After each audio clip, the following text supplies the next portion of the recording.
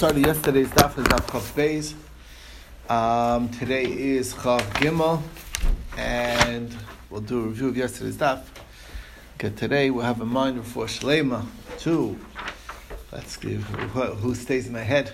Yehudis Basara, Rachle Basara, Yaakov Pinchas ben Chayita. That's okay. Those are Michal Aviva Bas Yehudis.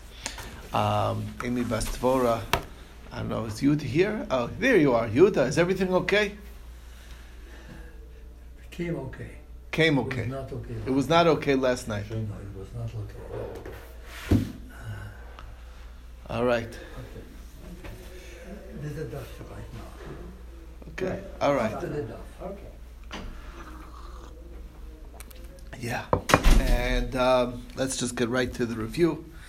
So what did we learn yesterday? So we started off with Rab Abba in the name of Rav Huna, in the name of Rav, three people sitting to be Mekayim Ashtar, to establish, to certify the signatures on the document. And there was a question raised about one of the three judges that he's not fit to be a judge for we'll see what reason. So what we can do is, if they didn't sign yet, so then two out of the three can stand up and testify on behalf of the third judge, and say that he is indeed fit, and then they can all three sign together. But if they signed already, it's too late. They're considered to have at that point a vested interest. They're not completely impartial anymore. So that's the idea. So the question is, what kind of what exactly is being claimed about this third judge? If it's a question that he's involved in some fraud, something like that, some theft, so then why would their testimony even be acceptable? It's 2 versus 2. There's a rule when there's 2 versus 2, then we don't know who to believe, and that certainly doesn't establish a validity of somebody.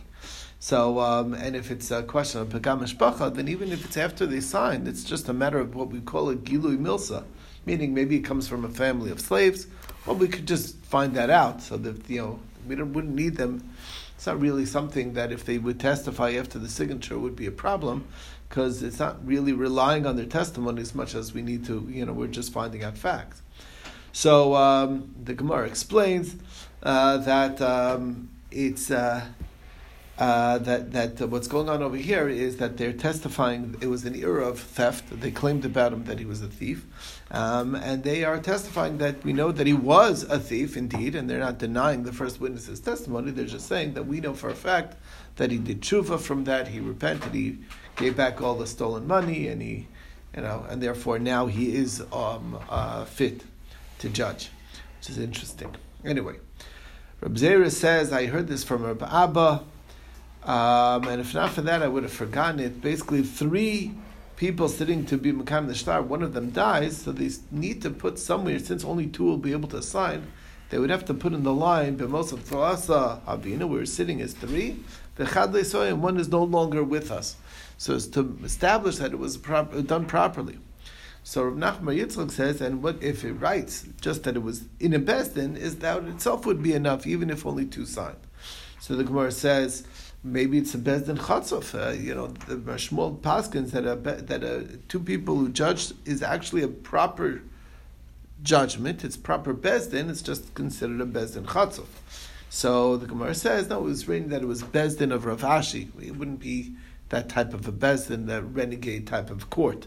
So maybe those rabbis hold like Shmuel. No, it was said that Rav Ashi was involved in the testimony. In the Bezdin, it clearly would not be. He would not. So that's basically we're talking about a well-respected Bezdin is not going to be renegade in that manner. So therefore, the 2 signatures would be sufficient. They don't need to say, "Oh, one of us that's sad is no longer here." It would be understood. Took us to the next thing. Also, an example of Pesha Asar or Pesha Hitir, a woman. Says that I was married, but now I'm divorced and I'm single. We believe her because the Pesha Asar or Pesha Hitir. Okay, If there are witnesses that she was a married woman and she's saying, I'm actually divorced now, then she's not believed. If she says, I was taken in captivity and I'm free and I'm tahor, then she'll be believed because it's peshas or peshitir. But if there are edim that she was taken in captivity and she says, I'm tahora, then we don't believe her. If it was after she got married that the witnesses came, then she would be allowed to remain married to the man. Okay, so the question is, Rav Asi wants to know the whole idea of peshas or peshitir. Where is it from the Torah? Where does it come from? So the Gemara says it's esbiti nasati l'shazeh leisha. When it says leish, that means to a man. We have no idea which man. So that's peshasar. And when he says hazeh, then it's pesha hitter. Then we down to find and limited it to which person it is. So that's matir. So you see peshas or peshet. So the Gemara says, I don't need a pasuk to tell you peshas or peshet because that's the svara. It's basic logic. He was the one who says she's prohibited. He can be the one who says that she's permitted. So that makes that you don't even need a source for that. What the purpose of this pasuk is for a different thing completely.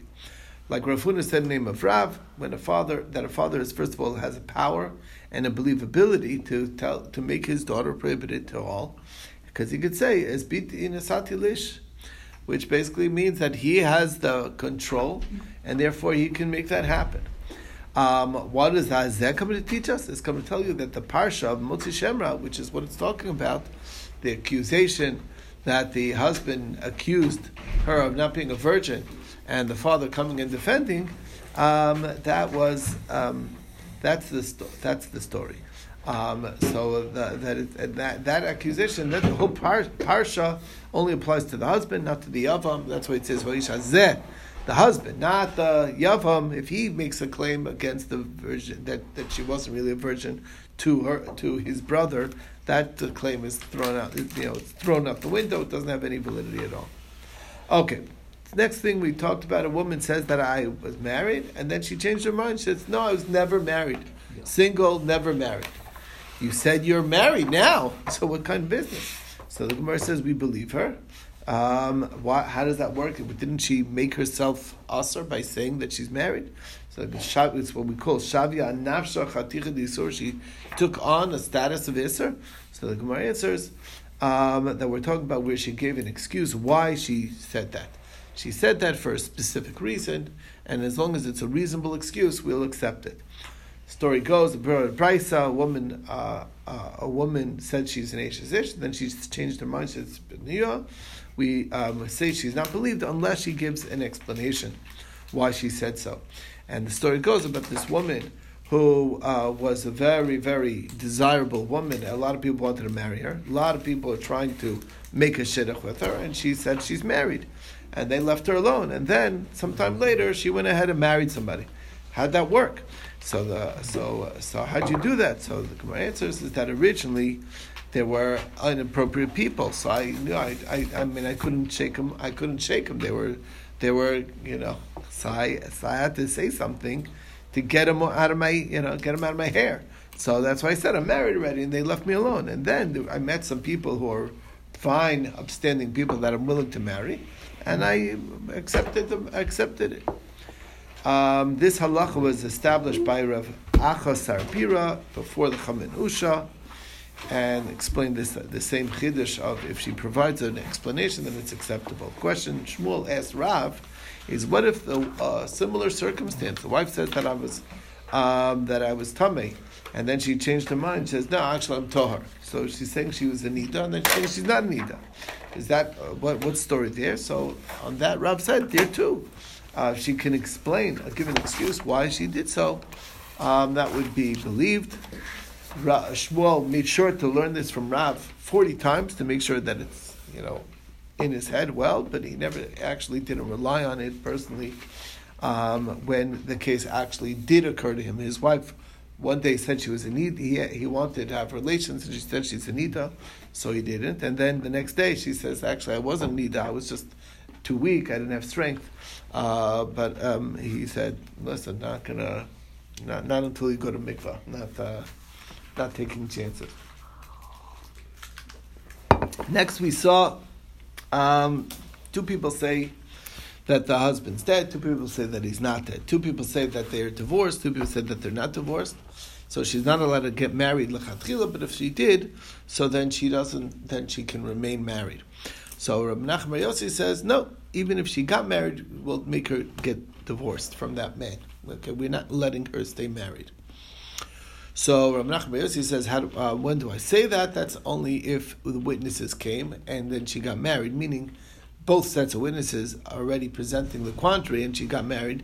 She had no business getting married. We'll tell her get divorced. But if first set of witnesses who said that her husband's dead came first, and then she got married, and then came along the second set of witnesses, then she would be allowed to remain married. Okay, the point being is that when you already have the conflicting testimony, she has no business getting married. Okay, that's Shita of Rav Menachem Bar Yossi. So the question is, why is this acceptable at all, even after the fact? Isn't it 2 verses 2, and it should be Chayv and Asham Talui? I mean, there's a suffix over here. So the Gemara explains that we're talking about nobody who is married is in doubt. The man is one of the witnesses who saw the husband dead, so he has no doubt. And she's also certain that she's like, if my husband was alive, he would have come. He's definitely not alive anymore, so that was good enough for her. All right, Rabbi Yochanan said 2 people who say dead and 2 people who say not dead. So he said she can't get married, but if she did get married, lo tetze. However, when it's 2 people said that they're divorced and 2 people said they're not divorced, so then she cannot get married. And if she does that. She can't remain married. What's the difference? It sounds so similar. What's the difference, dead or divorced? It's the same practical difference, that she's now free to marry or not. So Abaye explains that the way it makes sense is that we're talking about one witness.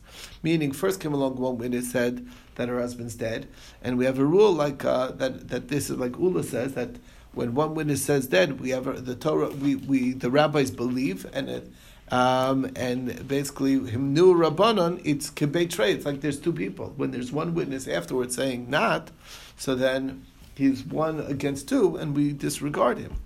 Why not marry on the outside on the basis of that? Because we don't want people talking about it. It looks fishy, so therefore it's best not till we can get some better clarity.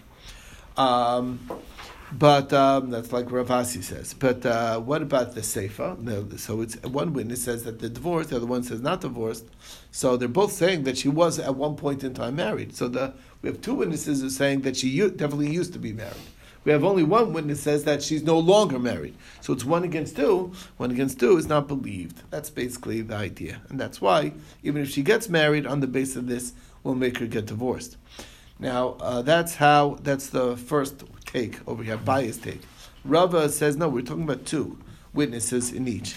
And Rabbi Yochanan heard Rabbi Menachem Bar Yossi in the case of divorce and not in the case of death. Why? Because in death, she if he shows up, she can't deny that he's alive. Look, he's here to show he's here in the flesh. So that's the story with that. But as opposed to